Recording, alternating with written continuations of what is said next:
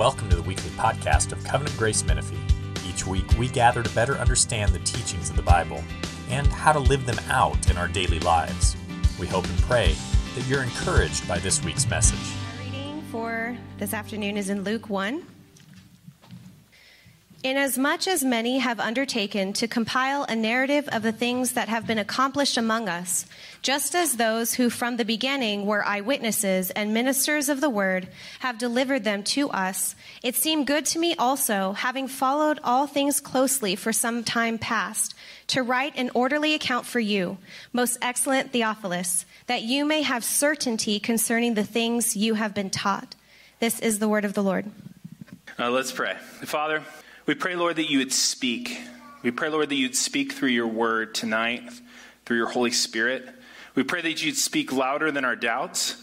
We pray that you would speak louder than our fears, louder than our resentments. Lord, we pray that you would speak to us sweetly and in a way that's alluring to us, more than our distractions, more than our idols, more than our lusts. We pray, Lord, that you would cause us to hear. We pray that you would arrest our attention. We pray, Lord, that when we leave, we would know that we had truly met with the living God. Father, we need you for this. This is something only you can do. Lord, we pray that you'd make us certain of the things we have heard from you. We pray, Lord, that you'd lift high the name of Jesus. We pray you'd build your church.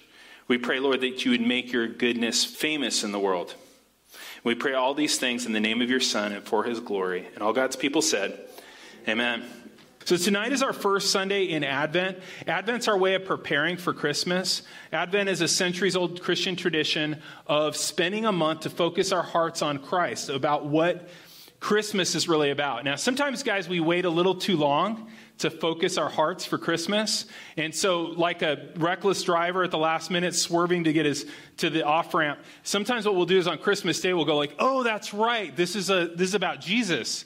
And we'll try to swerve ourselves and our whole family into that place. And it's super obvious, right? Super obvious when we do that. Super obvious when we try to, at the last minute, make this meaningful. And so what Advent does is it on-ramps us. Over 1 month, over weeks, we think about what this season is really about. What's really cool, guys, is that the world's already put up the decorations, and through Advent, we bring the meaning to that, okay? We bring the meaning to that. And Josh designed for us these really cool Advent guides. What it is there's some readings for each week, and you could do this either Sunday night, that's kind of more traditional, or you could do it Saturday night because our service is kind of later. You might want to do it on Saturday nights. And so starting tonight, there'll be a reading that you can do with your family. It'd be great if you had some candles to light, so you light a candle each week. And so second week you've lit 2, and then third week lit 3. And it's great for kids because they like fire, and they like to play with the fire and stuff like that. And so it adds in a fight over who can light the candles. And the real strategic kids like, oh, wait, because they know they're going to get to light more candles if they wait. So you get to see some of those skills. So there's a reading, you light the candle, you discuss it, you pray, and then there's even a playlist with some songs. So there's a little code thing you can snap your phone on and get the music for this. You're not singing a cappella, which is very difficult with a family. I mean, some of you guys are great at that. We're not. And then there's an activity that you can do for each week. And so you've got one for every weekend and then also Christmas Eve. So please take advantage of that. Tonight we're going to start our series in Advent. It's in Luke chapters 1 and 2. We're going to look at just those first 4 verses today. And some of the things we can see from this is that this gospel was written by Luke. And Luke was mentioned by Paul as one of his traveling companions. He's one of the ones that was on missions trips with him. He's mentioned in Colossians and 2 Timothy. He's mentioned in Philemon. And Luke was a physician, and that fits. When you start to look through the book of Luke, what you'll find is a real emphasis on healings. He's very interested in the healings, being a physician. He is a Gentile, and so you see that he has a lot of interest in Gentiles being included and other outsiders like women and the poor and the unclean. He's really got an eye for that, you can tell, being a Gentile himself. And he wrote this, as we can see in our reading this evening, to Theophilus. Theophilus is a really common name back then. It looks like he's probably nobility, because he says, most excellent Theophilus. Luke wrote this to Theophilus so that he could be certain about the things that he had been taught about Jesus. And tonight we're going to see that Christmas is a gift of certainty in an age of uncertainty. Do you guys feel like we're maybe in a time of uncertainty? You feeling some uncertainty? A little bit of uncertainty. Everybody's cool with it? You guys all good? You guys all feel like things pretty stable? Okay. No, we live in a time of uncertainty, right? There's uncertainty about school. There's uncertainty about work. There's uncertainty about the economy. There's uncertainty about travel. There's uncertainty about church. There's uncertainty everywhere, okay? And so if you're really into control, like, this is not your year, you know? Or maybe it is. This is the year the Lord is really working on that in you, right? Is realizing you don't have control. Welcome. So Christmas is a gift of certainty in a time of uncertainty. And the reason it's a gift of certainty is because, guys, the Christmas story is historical. Take a look at verse 1 again.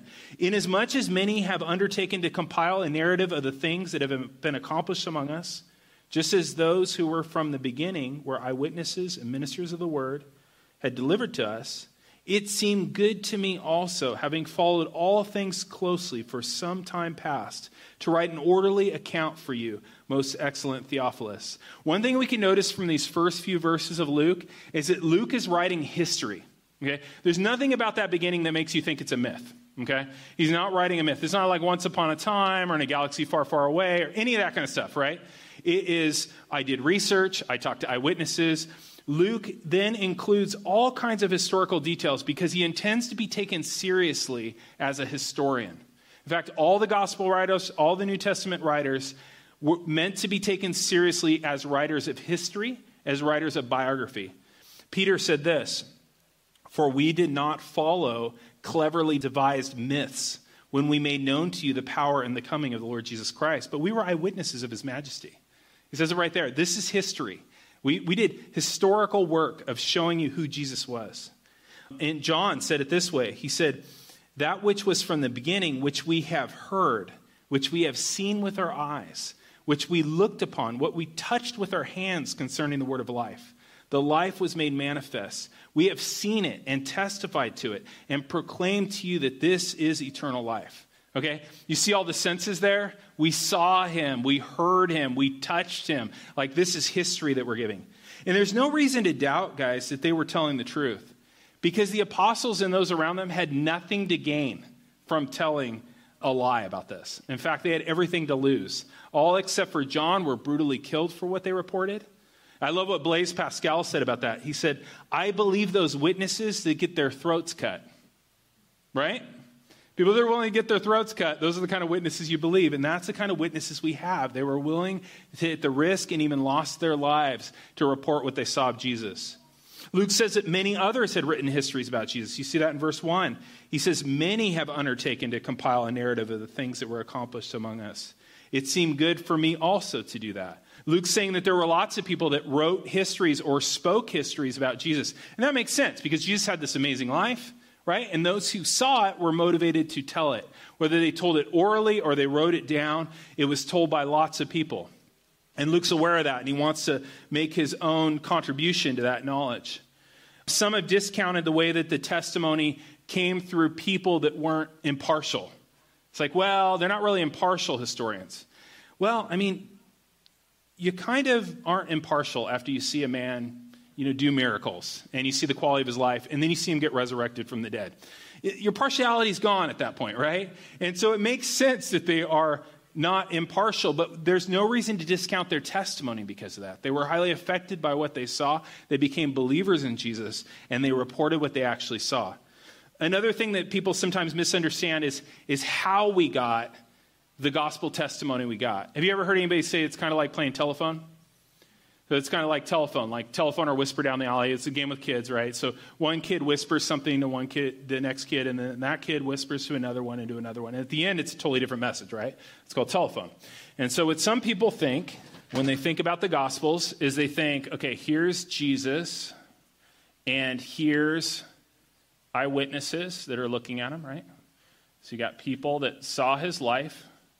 So these are the original people that saw Jesus, right? And what some people think happened is you've got this person that saw Jesus, and he tells a person, who tells a person, who tells a person, who then tells a person, surprise, that writes it down, and that made its way to you, okay? And they say, well, that's like telephone, right? It's like the telephone game. Yeah, this person's got a testimony, they tell it, and then somebody down the line writes it down. That's not the way the gospel testimony came to you, actually. The way it came to you, in the case of both Matthew and of John, the way it came to you is, see this person that's writing it down? that person and this person are, surprise, the same person. Okay? They're the same person. So a person like John or Matthew, they saw Jesus, they told people told people. Then later, down here, they wrote down what they saw. So it is like telephone in the sense that the guy who told the story in the beginning tells it at the end. Okay? So when you have that row of kids, the way the game ends is the kid says what he said. Okay? That's what you have here. Very secure testimony. The eyewitness actually wrote it down at the end. This person didn't get all his information from a garbled telephone game.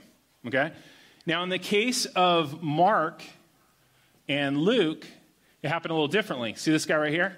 This guy, Luke, writes a gospel. Okay? These are the writings, right? Right here. Okay? So he writes a gospel, but how did he do it? He didn't just do it off this. No, he went to the eyewitnesses, these people. He interviewed them, and then that came all the way down to you. Okay? So in no case is it telephone. In no case is there a way for the message to get messed up here. In fact, there's a great security in this, actually, because whatever Matthew or John said right here and spread throughout the community needs to be the same message here. There's no change in it at that point. You pretty much let the cat out of the bag at that point, right? There's security built into this. So Luke was one of these people that had heard the message. He's not too far removed. He writes it, but he writes it with access directly, not from this guy, whoever this guy is, but direct access to the eyewitnesses. Does that make sense? Okay, so that you have really good reason to believe the thing that you've been told about Jesus from these people. And what Luke says in here is that when he did this work, he used standard research, historical research techniques, right? It says in verse 2, eyewitnesses and ministers. Those are one group of people. They're people that saw and spoke what happened with Jesus. And so he probably looked into all the different records that were left, but then he actually interviewed people. Remember, guys, that Luke lived during the same time when a lot of these eyewitnesses were still alive, right? And he wasn't around for the events of his first book, which is the Gospel of Luke, but he was around for half of the events in the book of Acts, right, that he also wrote. In Acts 16:10, you see the second person pronoun changed to we, right? So it's all they did this, they did that, they did this. And then in chapter 16, verse 10, it's like, then we went here. Why? Luke was there. Luke was with Paul.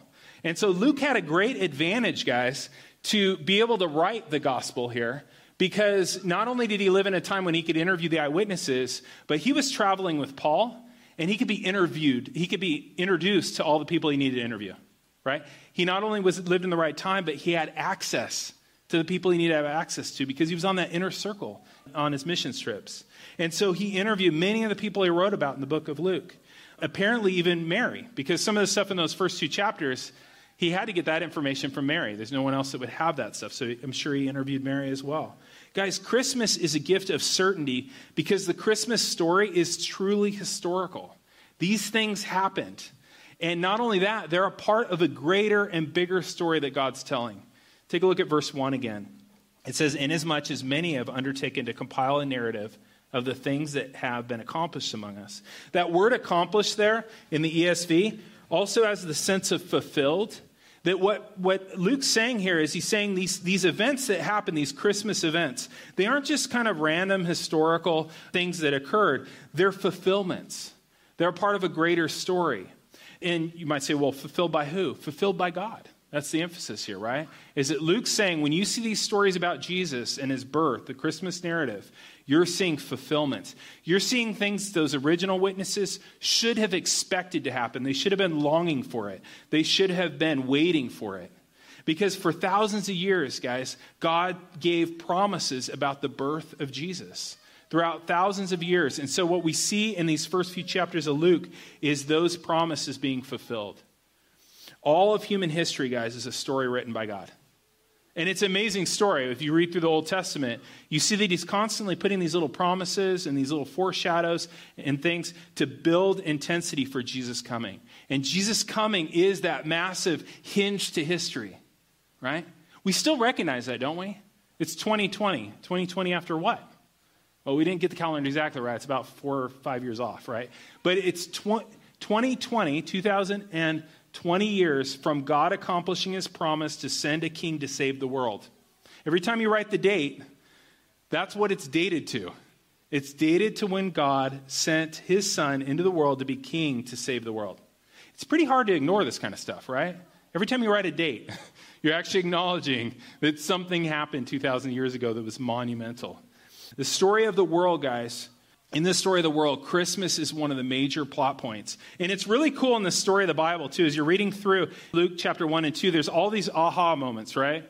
We're like, oh, that's Isaiah 7, or oh, that's, you're seeing that the story is being played out, and you're going like, oh, okay, I see how this is coming together. And what that does, those little satisfying moments when you realize this, you're like, ooh, this is a really good author.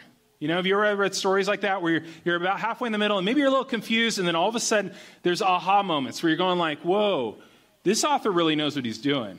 This story's getting good. I can't wait to see how this ends. That's what we see in chapters 1 and 2 of Luke, is we see those aha moments where we see that this author is a wise author with a well-crafted story. And then we start to see that, you know what? All the billions of little plot points in every one of our lives are going to somehow come together in the most satisfying finale ever. And we see that in the story of Christmas. We see that that's going to happen. So I say, why is this story such a gift? Why is it a gift to have a story, a true story, a story of such importance? The reason why it's so important, and the reason why this story is such a gift, and could be a gift to so many people that that don't understand these things yet, is that we live in a world that's in a story crisis. I don't know if you guys realize that. Just like we're suddenly out of toilet paper again, our world is in a story crisis. We're out of meaning. We're out of direction. I don't know if you guys realize that. You feel it? Everybody basically feels this, right? That we're in a story crisis. That some people call it a narrative collapse, okay? That we had a narrative going. We kind of thought we knew how the world worked. And then the story fell apart. And almost everybody recognizes this to some degree if you talk to them about it. We're in a story crisis. And the reason why we're in a story crisis is that one of the ways that we reject God is we've rejected his story. Okay? So he gave us a story to live in creation, and we said we don't want it. We said we don't want it because we didn't want to be told what was true and right, and we did not want to be told what to do. I mean, who does he think he is anyway? God or something? He is God, okay? Like he has every right to tell us what to do, but we didn't want that. And so we reject this story that he's given us, right? But the problem is that we're creatures that need a story. God's created us that way. We need to have some sense for why we're here and what this place is about and what it all means and who am I and where are we going, right? We need a story to live in. And so what we've done is we try to, as a culture, inhabit a bunch of different stories. And I hope you don't think this is like too intellectual or something, but I want to give you a few stories we've tried to live in because I think it is very practical. One of the stories we try to live in is the story of progress. Story of progress is the belief that through advancements in technology and science and social organization that we're going to create a place of universal happiness and peace. Okay? That's the kind of optimistic story that we kind of are born believing. It's the story of progress. It's somehow we're going to make heaven on earth with our own hands. And it's true, guys, that things have gotten a lot better. I mean, there's no other time you'd want to live in. By basically every metric, this is the time you want to live in, as crazy as it is. But researchers have told us that past a certain point, your happiness doesn't increase with more stuff and more money. You guys realize that? Most of you guys have probably already passed that point. Sorry. You've already passed the point where more money and more stuff is probably not going to make you happier. There's a limit to these things, right? And material prosperity, though it can relieve a lot of fear and pain that our ancestors dealt with, it can't give you meaning. Okay? Material prosperity cannot give you meaning. The story of progress isn't really a story. It doesn't really go anywhere. It's like we're going to get more and more stuff, and then what? Right? Maybe you guys have read The Great Gatsby, right? So material prosperity can give you a closet full of clothing, but it cannot give you a life full of meaning, right? And that's not a good trade, by the way. It's not a good trade to trade meaning for a closet full of clothing. Not at all. And we know tons of successful people, don't we, that are the most miserable people we know, right? Why? Because you get to the top of the mountain, you realize nothing's up there. The most miserable people are the people that just crested the mountain to discover there's nothing there. People on the way up are like, it's any day now. I'm going to make it. It's going to be great. You're on the way up. You're like, you got some hope. Like, yeah, this is terrible. But, once I get to the top. And when you get to the top, you know what happens? There's nothing up there, right? The story of progress doesn't satisfy. That's a story you've tried instead of God's story. We've also tried, some have tried the story of Marxism. And I think this is going to seem esoteric to you guys, but it's not, okay? Marxism sees the world as a constant struggle between the oppressed and oppressors, okay? That's not an uncommon story to live in, by the way, okay? Think about it. Sit back and go, how many people do you know that live in a constant story about where there's oppressed people and oppressors? Okay? Friedrich Engels, the guy who invented the whole thing, said the history of all society is the history of class struggle, oppressor and oppressed, in constant opposition to one another, carried on in an uninterrupted, now hidden and now out in the open fight. Imagine living in that story. That's a real happy story to live in, right? It's a happy story to live in where everybody you know is either oppressed or an oppressor. It's a very miserable way to look at other people. Basically, you look at them this way. Either that other person's oppressing you or you've oppressed them. Either they have your stuff or you've got their stuff, right? This is a very miserable way to live. And we know how the story ends, right? It's been tried in like tons of places, right? Every type of culture, and every time it ends in misery, bitterness, and death. So that's the story we've tried. Some are still trying it. Another story we've tried is naturalism. Naturalism is the belief that physical things and laws of nature are the only things that really exist in the world. That everything you love is a product of random chance and time. Okay? If that's true, though, guys, then life is meaningless. There's no way around it.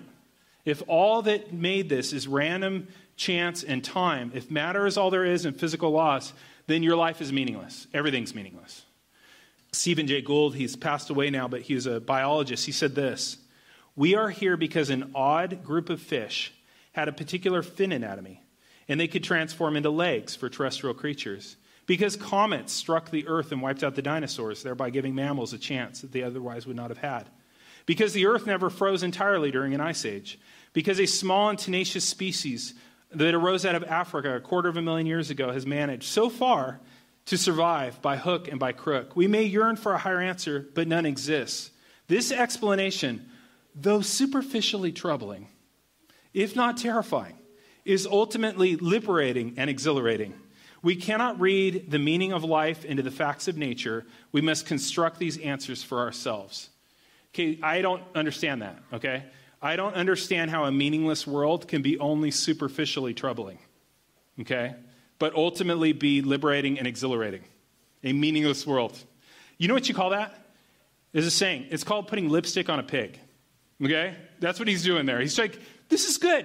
This is fine. This is beautiful. You know? And do you notice what his answer was for a meaningless life? Make up your own.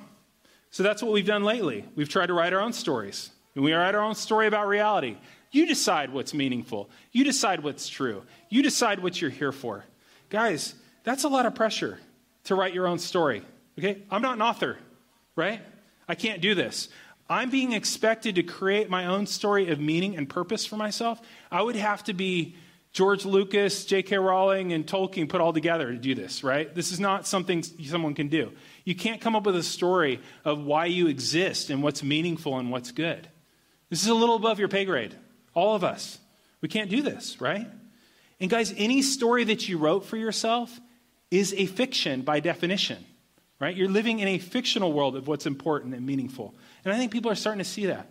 There's still a lot of memes that say like, write your own story, you know, follow your heart. You know, these kinds of things all fit into that category of like, you're going to write a story about your own life. You don't need God telling you what you're here for. You be you, you know, you decide. And guys, that kind of story writing falls pretty flat in a year like this when you realize you have no control over the plot. It works great if you're young and healthy and got lots of money. Like maybe you can write your own story for a while, but most people can't, and it falls flat. So now where are we? Well, with those stories all collapsing, it's popular today to fill in the story vacuum with constant stream of highly biased news stories. I guess that's what we're down to. You know, we're really in the dumpster looking for stories to live off of when we're living on a constant stream of highly biased news sources. I mean, you can pick your source that confirms all your biases. Pick your own poison, literally. And we all do, right? We all go like, oh, I knew it. It's like, well, you chose that source because they always tell you that. You're like, oh, this confirms everything. Of course it does. This is where you go for that, right? And we can all do it. It doesn't matter what side of the spectrum you're on politically and stuff like that. We can all do that. Guys, those stories are not happy places to live. They are very small, angry, anxious stories. Some of us have tried living them. It's not a pleasant place to be. And it's not so much news. I just finished a book, Amusing Ourselves to Death. Right? It's an old book. It's mainly about television, so it's kind of older that way. But one of the things he talks about there, and he goes, this is in the 80s, he's like, news isn't really to inform anymore, it's to entertain, right? And he goes through and he goes, look at how it works. It's all just entertainment. But our entertainment's really weird because our news entertainment is basically to outrage us, which is so weird because I don't know of any other entertainment medium where you're like, let me get outraged. Afraid maybe, you watch horror movies or something, but to look for outrage, to make yourself angry, this is an interesting choice of entertainment, right? I mean, guys, I just want you to think about it. Is it a lot of the stuff we call news is really just, it's outrage porn. That's what it is. I mean, it's like porn is to lust, this is to anger. And so anyway, think about it. One of my clients, he texted me on Thanksgiving. He texted me one of this crazy, anger-inducing news stories on Thanksgiving with, Happy Thanksgiving. I was like, no thanks, man. You don't look real happy in that story. Not really wanting to join you there. So our world has a crisis of story. We're story-dependent beings. We need a story. We need to know how to live and who we are and all of that. And so Christmas, guys, is a gift of a story. The birth of Jesus is the major plot point in the history of reality, of the big story of the world. The story of how Jesus has been born to be king and save the world. Guys, that's a story we need to inhabit more deeply. Amen? That's a story we need to inhabit more deeply. And you might say, well, I don't know that I'm inhabiting a different story. Let me ask you just a few questions. What story do you read about most every day? Okay? What story are you reinforcing by reading about most every day? What story do you dwell on most? Let me ask you this. What story most informs your emotions these days? Okay? This is the story, right? It's the true story of Jesus. And Advent helps us to immerse ourselves and our families in this story. For the next 4 weeks, let's do that. Let's really put our full effort into immersing ourselves in the story of Jesus. The good news of Christmas, guys, is that Jesus lived a better story in our place. Isn't that true? He lived a better story in our place. Jesus is returning. He's going to make all things new. And before he opens the gates to the world that he's created, he's going to judge the world, and we're going to give an account. And the question is, did we live in this world in a way that we should be granted admission into the next? And we didn't. Every one of us didn't. We're sinners. We've fallen so short of what God has created us to be. As we're looking at Luke and we see the life that Jesus has, we see that we fall immensely short because Jesus is the life we should have lived. Right? And the good news of Christmas is that his story can become ours. That he's willing to make a trade with you tonight. The story of your life and all the things you've done for the story of his life and all the things he's done. So that you before God would be judged on the basis of Jesus' life, not your own. It's an amazing deal, guys. It's an amazing deal. That we before God would be judged on the basis of his beautiful life, not our life of sin, because he on the cross was judged for our life of sin. Christmas, guys, is a gift of certainty. It's a gift of certainty about these things. And I know when I use the word certainty, people kind of like, it bothers people, especially people that deal with doubts. You guys might deal with doubts. I deal with doubts. The Bible's very doubter-friendly. Luke here wants to get us and help us out of our doubts by giving us certainty. That's what he says in these first few chapters, is that he wants to give Theophilus and us certainty about the things that have been taught. Take a look at verse 4.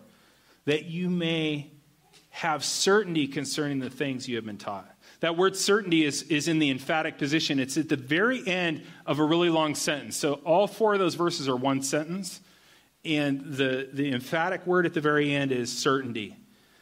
Luke wants his accuracy of reporting to give us assurance, to make us certain. And Luke, in his second book, in Acts, Peter says this, let all the house of Israel know for certain that God has made him both Lord and Christ, this Jesus whom you've crucified. Luke has written this to give us certainty, guys, to give us certainty that he has sent his son into the world to be king, to make the world new, and make him Lord in Christ. He wants to give us certainty tonight that Jesus reigns as king over every atom, over every intention, over every action, and over every outcome in the world. That's the good news, that Jesus reigns as Lord and King.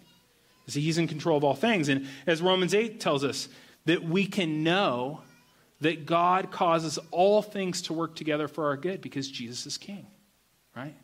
And so you look at the story, the one we're living in, the one that's happening right now, the one that's on the news. It seems completely chaotic, right? And yet we have this promise that God works all things. He causes all things to work together for our good. He is the king. He is reigning. And Luke wrote this so that he could say to you guys, and if you look in those first few verses, so he could say to you, I did all the research. I checked out the story. I interviewed the eyewitnesses, and it's all true. You should be far more certain than you are. And you should act on that certainty. So that's the gift that we have, that we could be certain that what we've been told about Jesus is true, that we can be certain that Jesus' perfect life is actually prepared for us, a perfect life in the world to come. We can be certain that this world is headed for the most satisfying end possible.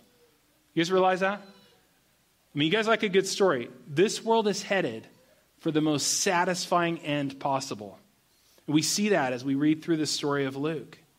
You know, we start to go, okay, this author really knows what he's doing. I can't wait to see how this ends. And all the struggles and all the setbacks of this year and our whole lives, what they do is they provide the dramatic tension for that ending. So that ending is going to pop, right? You need dramatic tension. And that's what these struggles are. And guys, that's a gift you can give others. This Advent, ask the Lord to make you more certain, right? Ask him to give you more peace. Ask him to give you more joy than you currently have.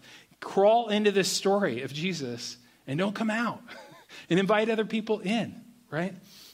We have these Luke books. They're back there in the box. And we'd love for you guys to take as many of these as you want to take.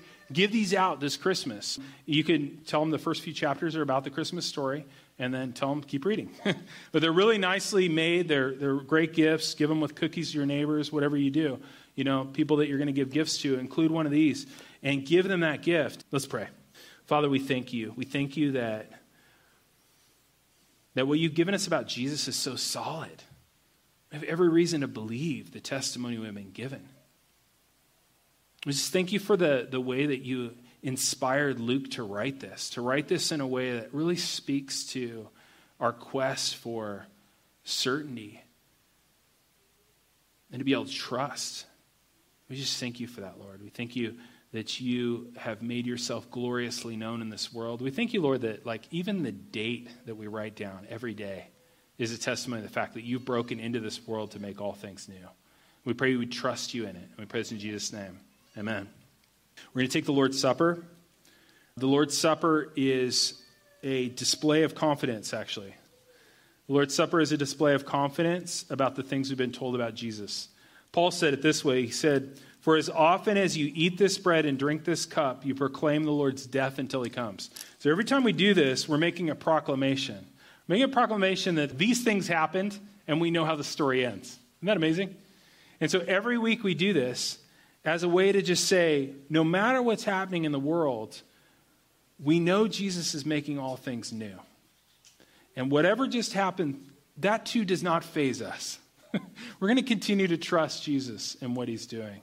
If you know Jesus as your Lord and Savior, if you're relying on that story and not your own to grant you admission into the world to come, we invite you to take the Lord's Supper with us. This bread represents his very real human body that was marred on the cross, his very real human body that was marred on the cross to remove all of your sin. This cup, it represents his very human blood that drained from his very human veins as he was pierced on the cross. A blood that can remove any sin. There's no sin in this room that you've committed either today or years ago. There's no sin in this room that's stronger than the blood of Jesus. Amen? There's nothing that we have to carry outside of this room. So if you're not trusting in Jesus, I would just ask you, just ask him.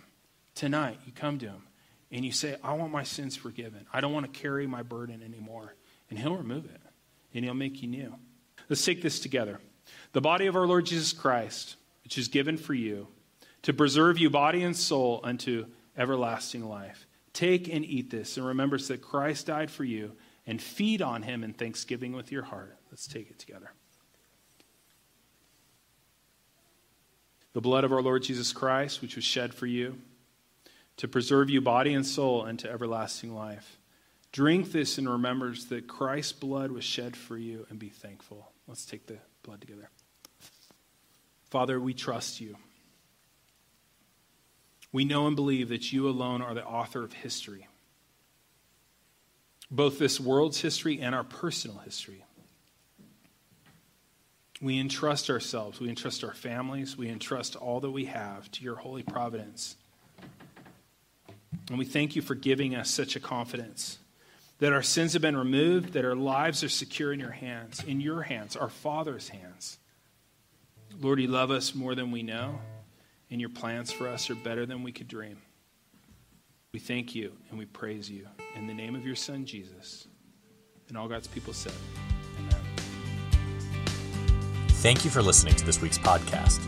If you'd like to know more about our church, you can email us at info@covgracemenifee.org. May the Lord bless your week and guide your steps.